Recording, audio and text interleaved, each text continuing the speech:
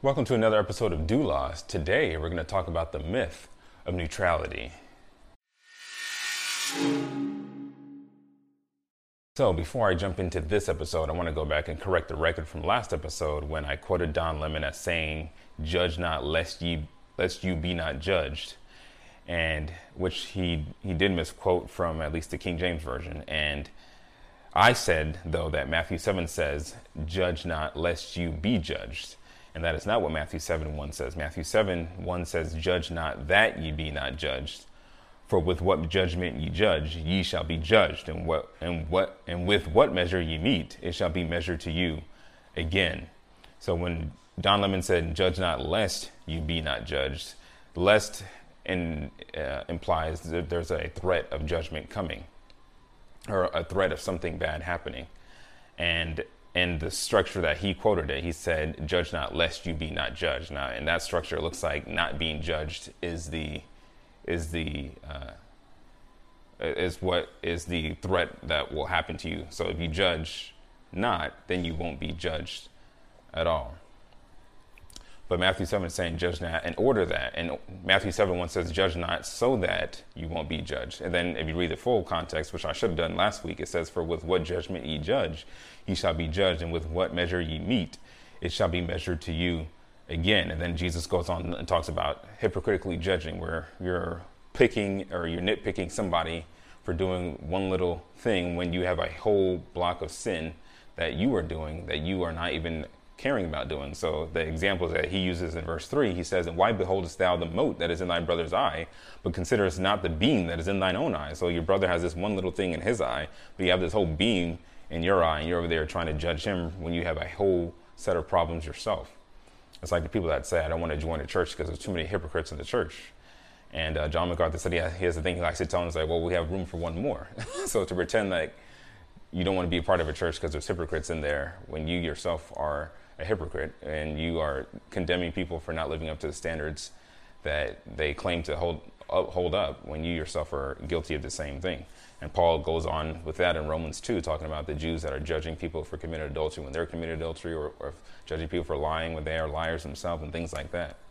So I just want to go back and correct that. I was wrong. Don Lemon was wrong. So that's why it's better just to read the Bible and make sure you have it quoted down so that you don't mess things up. But today I want to talk about neutrality, and more precisely the myth of neutrality. So like I like to do, I went and looked up the definition that we have in our Merriam-Webster dictionary, and it says neutrality is refusal to take part in a war between other powers. And then the definition of neutral, which is the adjective, is not decided or pronounced as to characteristics. So you're not taking part in a war between two other separate peoples, you're an outside observer. And then you're not decided, or you're not really pro one side or pro what they believe or anti what somebody else believes.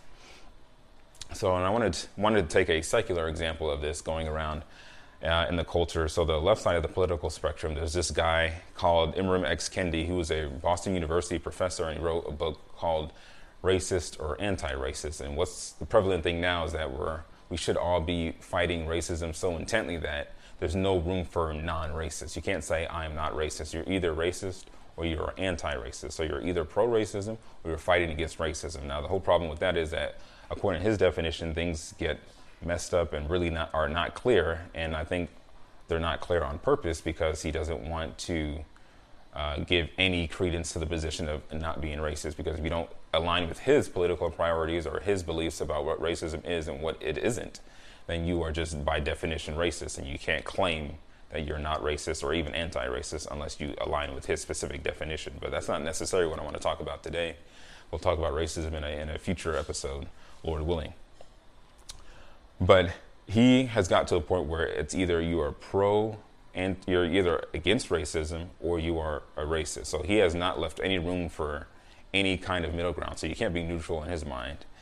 And I think we have to remember that when sinners are doing what they choose to do, they are so gung-ho, they're so passionate about their pleasures, about their wrongdoing, that they want people to affirm what they do. So sinners want affirmation, not condemnation. They want you to approve of what they're doing. That's what it says in Romans 1, that Paul talks about how when the culture is degrading and people are not satisfied with you just allowing their sin. They want you to approve of their sin. They want you to, applaud them and take pleasure in the fact that you are committing adultery. Take pleasure in the fact that you are fornicating. Take pleasure in the fact that you are engaging in promiscuous sexual immorality, or that you are engaging in transgenderism or homosexuality or lesbianism. All those kinds of things that we see in the culture that are rising in their prevalence because people want the affirmation of it. They don't want anybody out there or even walking around in the world that has the idea that homosexuality is wrong, or racism is wrong, or my view of racism is wrong, or lying is wrong, or fornication, or hookup culture is wrong. They don't want anybody even out there in the world who is disapproving of them. They want only affirmation. They want you to say, yes, we agree with you. Yes, we affirm you, or we affirm you in your sin. But so it's funny that the world is moving that way when originally that's how God has always set up the world. And there's criticisms where God isn't so black and white, or God isn't so clear cut like that, or when it comes to heaven and hell, or when that's exactly how the Bible portrays who God is. He's exactly looking at the world in a black and white fashion. You are either for him or against him. You can't go any other way in God's mind. And I want to start out with what he has revealed in Genesis 2 verses 8 and 9. It says that this is talking about how God planted Adam in the garden. And then he talks about what he put in the garden. Verse 8, he says, and the Lord God planted a garden eastward in Eden, and there he put the man whom he had formed. And out of the ground made the Lord God to grow every tree that is pleasant to the sight and good for food, the tree of life also in the midst of the garden, and the tree of knowledge of good and evil. So even before the fall, there was a concept of good and a concept of evil. From Adam's standpoint, the good that he ought to do was to do what God told him to do. Till the garden, look after the animals. And the evil that he was not supposed to do was to go against what God had said not to do. And if you can see where we get our concepts of good and evil from, is good as doing what God tells us to do. Evil is doing what God tells us not to do. So good and evil are defined by God. Now, if you fast forward to Deuteronomy 30, where Moses is reiterating the law to the second generation of Israelites, because the first generation had failed in keeping their promise to God to follow him and to obey him. Deuteronomy 30 verses 15, it says, see, I have set before thee this day life and life and good, death and evil. So he's comparing life and death and then good and evil. And he says, in that I command thee this day to love the Lord thy God, to walk in his ways, and to keep his commandments and his statutes and his judgments, that thou mayest live and multiply. And the Lord thy God shall bless thee in the land whither thou goest to possess it. So there we see clear cut that if you want life and you want to do good, you love the Lord your God, you keep his commandments and his statutes and his judgments. That's what's good. And so you do what God tells you to do. Verse 17, it says, but if thine heart turn away, so that thou wilt not hear, but shalt be drawn away and worship other gods and serve them, I denounce unto you this day that ye shall surely perish, and that ye shall not prolong your days upon the land whither thou passest over Jordan to go possess it. So God is telling them again, so if you follow me and do what I tell you, you're doing what's good. Now, if you don't do what I tell you to do and you go in a different way, then you will perish. You will die because you are doing evil, and God judges evil. And so verse 19 finishes up verses 19 and 20, where God says, I call heaven and earth to record this day against you, that I have set before you life and death, blessing and cursing. Therefore choose life, that both thou and thy seed may live, that thou mayest love the Lord thy God, and that thou mayest obey his voice, and that thou mayest cleave unto him. And for he is thy life and the length of thy days, that thou mayest dwell in the land which the Lord sware unto thy fathers, to Abraham, to Isaac, and to Jacob, to give them. So God's mode of promises were always conditional based on the actions of his people. So they had to obey him and do what he told them to do, and that was good. And he said, if you do good, I'll bless you, because God loves blessing those that do good, but he hates, he's going to punish those who do evil. So you have life and death, blessing and cursing in the Old Testament. So we go down to the New Testament when Paul is explaining the gospel in Romans, and this is all getting back to the concept of there's no neutrality in the eyes of God. Romans 7, where Paul's talking about the law, and he says in Romans 7 verse 12, he talks about what the law is, its characteristics. He says, wherefore the law is holy, and the commandment holy and just and good. So the laws that say do this, don't do that. For example, the Ten Commandments, where God says, don't have any other gods before me. So God is saying there are no other God is worthy of worship but me. I'm the only true God, so you ought to worship me. So that's the first of the Ten Commandments. So it starts out with, you want to do good. God is saying, if you want to do good, good is worshiping me. If you worship anything else, you're doing evil and you deserve punishment. And it goes on to say, thou shalt not take the name of the Lord thy God in vain. You shouldn't have graven images. You should remember the Sabbath to keep it holy. And then it goes on to the moral, relational laws of don't kill, don't steal, be faithful to your partner, don't covet, and don't bear false witness. All these things are, if you are doing what God tells you to do, you're doing good. If you don't do what God tells you to do, you are doing evil. So it's that clear cut. You're either with God or you're against God. There is no neutral party. So like in Ibram X. Kendi's case, there is no not racist. You can't say I'm neither for God or against him. No, you are either against him or you are for him. You either worship him or you don't. And you might ask, what all do we need to do that is good and that is just versus what is bad and what is evil and unrighteous? Well, the Bible spells that out plainly for us in a number of places, but I'll just pick this one in Galatians 5, where we, some of us growing up in our Christian home, we always memorize the fruits of the Spirit. But right before that, it talks about the fruits of the flesh. And there again is another dichotomy according to the revelation of God, where you are either in the Spirit or you're in the flesh. And the Spirit meaning you have been regenerated by the Holy Spirit of God to believe and trust in Christ as Savior. If you have not done that, then you're in the flesh, and this is what you do, according to Galatians 5:19, where it says, now, the works of the flesh are manifest, which are these: adultery, fornication, uncleanness, lasciviousness, idolatry, witchcraft, hatred, variance, emulations, wrath, strife, seditions, heresies, envyings, murders, drunkenness,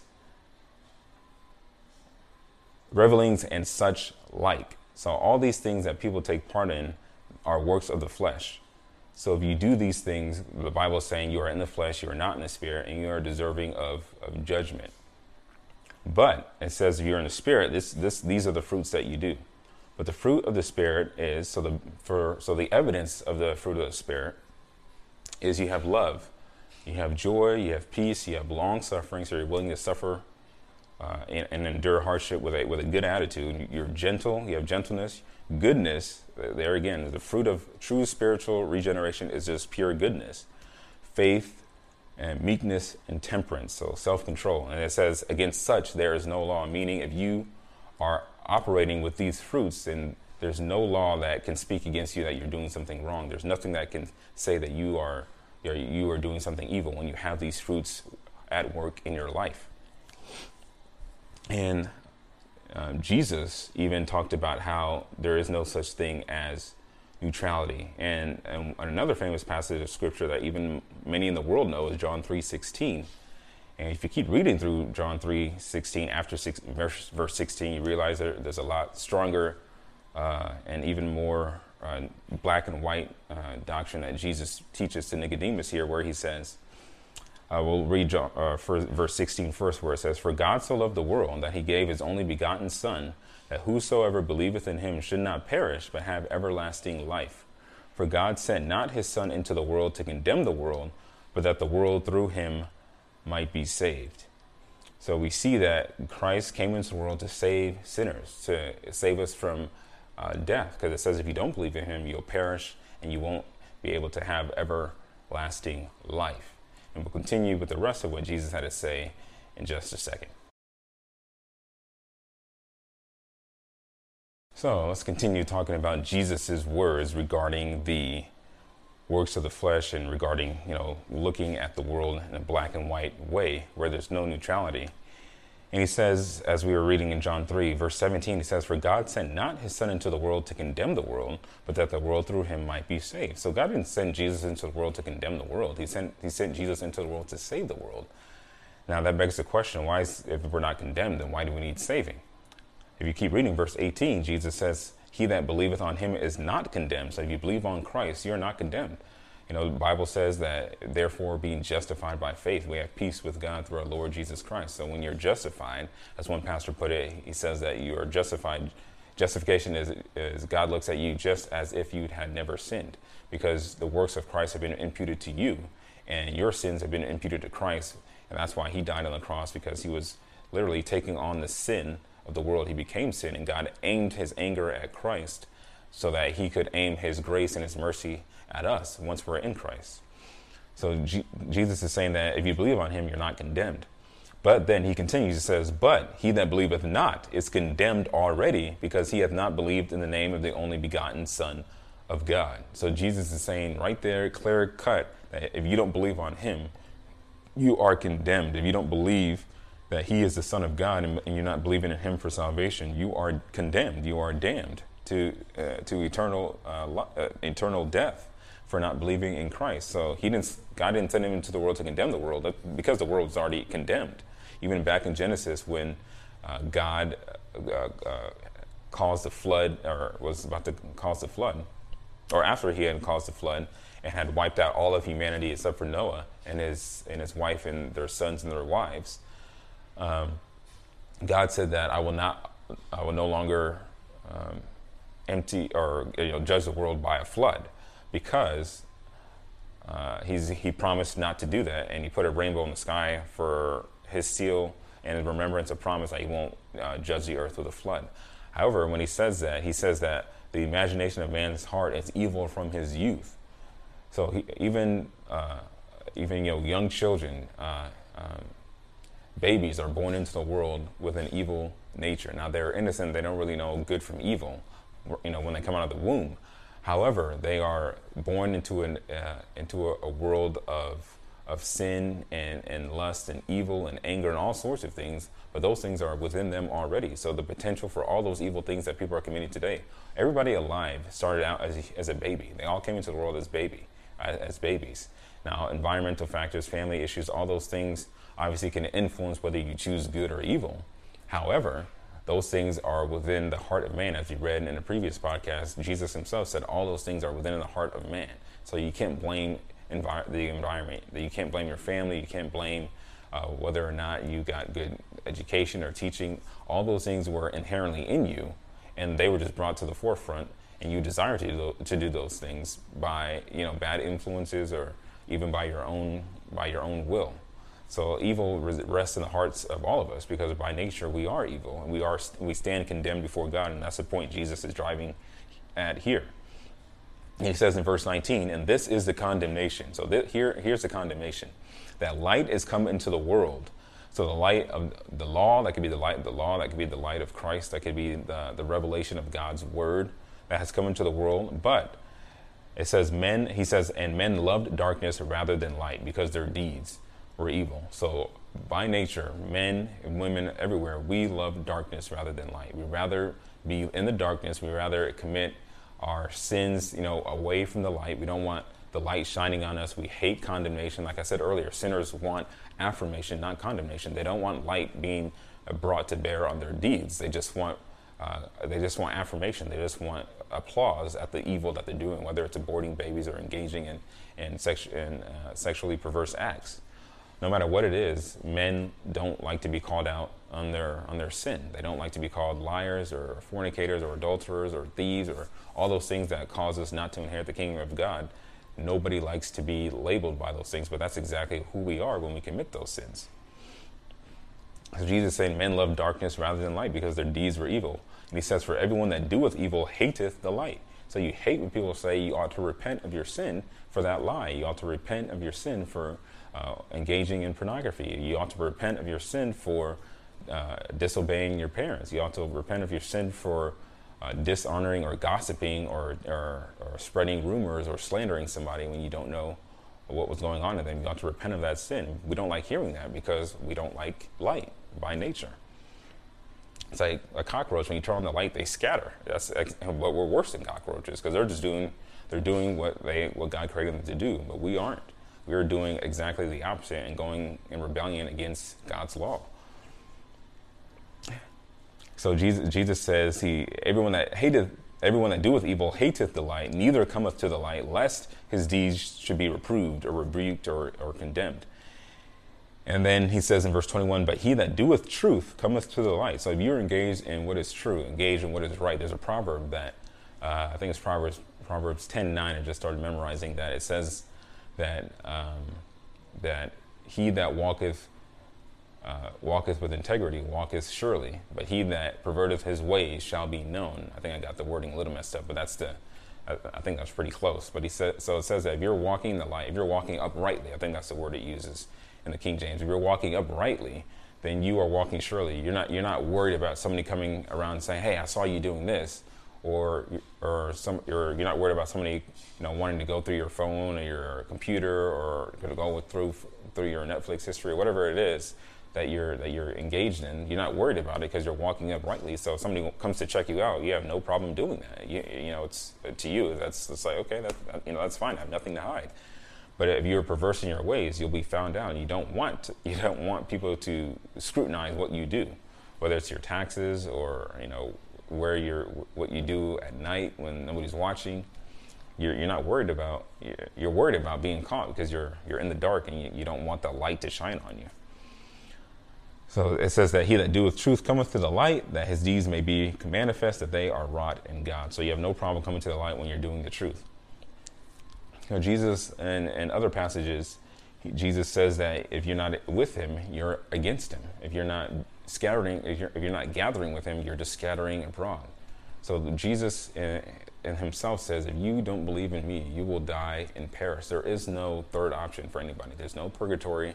There's no soul sleep. There's no kind of in-between place that exists between heaven and hell where we'll go before we go to our final destination. There's no such thing. You either die and go to heaven or you die and go to hell. And your only hope is to believe on Christ Jesus as Savior.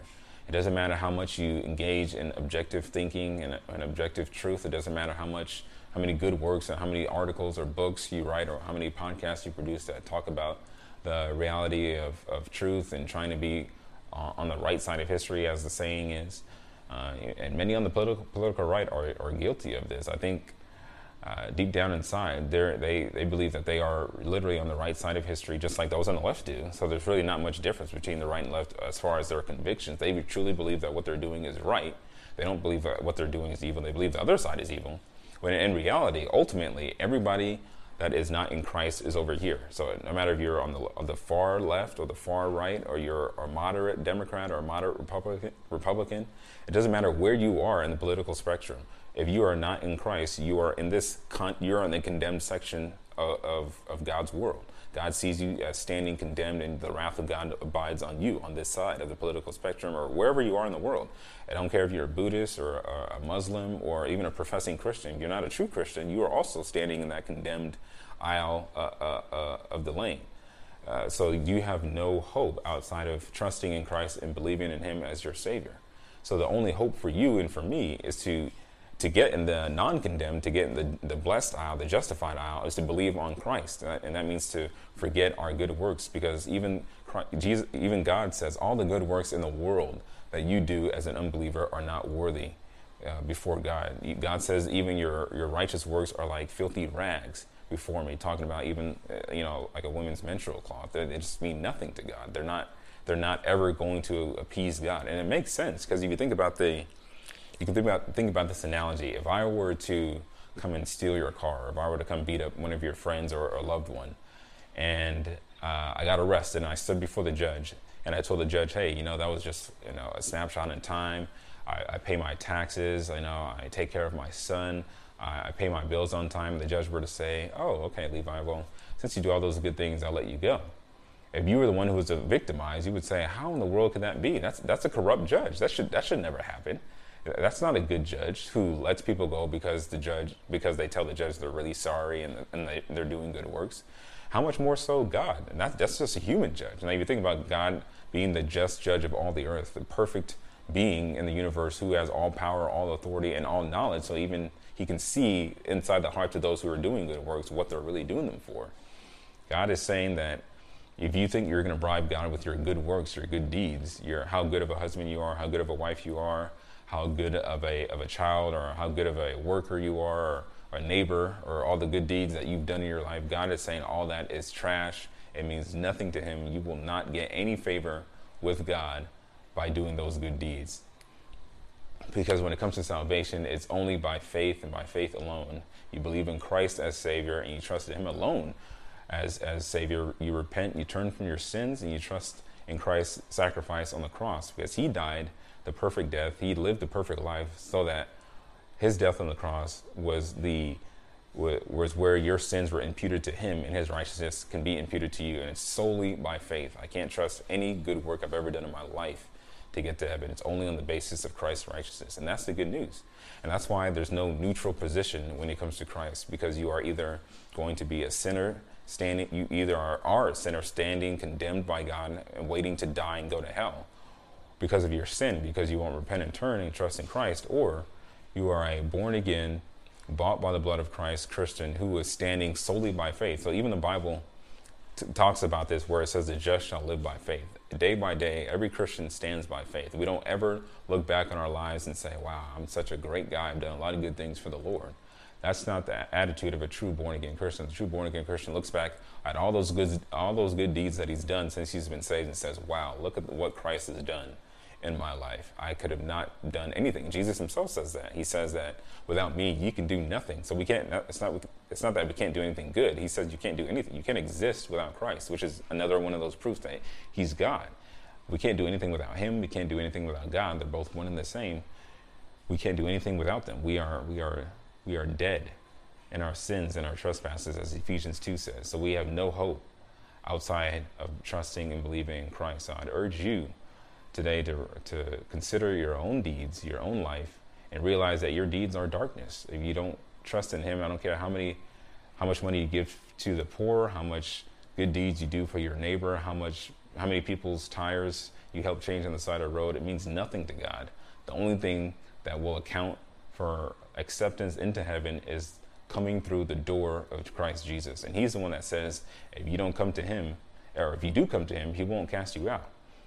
Now, if you don't come to him, he will judge you. As he says, you either fall on the stone and you're broken, you're contrite, it's going to hurt to repent. You might lose friends, you may lose family, you may lose prestige, you may lose your job for following Christ. But he says you'll be broken if you fall on him. But the opposite side is if you don't fall on the stone and are broken, that same stone, when you die, will come toppling down on you and grind you to powder. That's the language Jesus used. It will grind you to powder, and that'll be a thorough judgment that you will never be able to come back from. So I'd urge you today to think about your sin, think about where you are in life, think about if you are truly serving Christ, and if you're not, repent, turn from your sins, and trust in him, and don't live in this realm of neutrality, because it doesn't exist. You can't say, I really respect Christ as a good teacher, or I respect the Bible as good morals, or I grew up in a Christian home.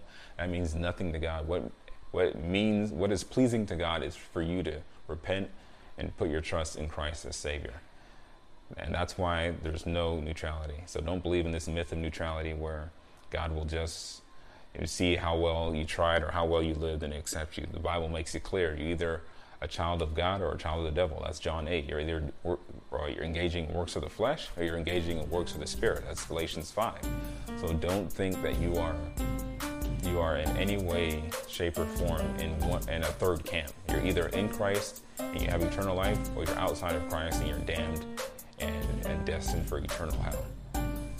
So thank you for listening. If you like what you're hearing, please subscribe, share it with your friends.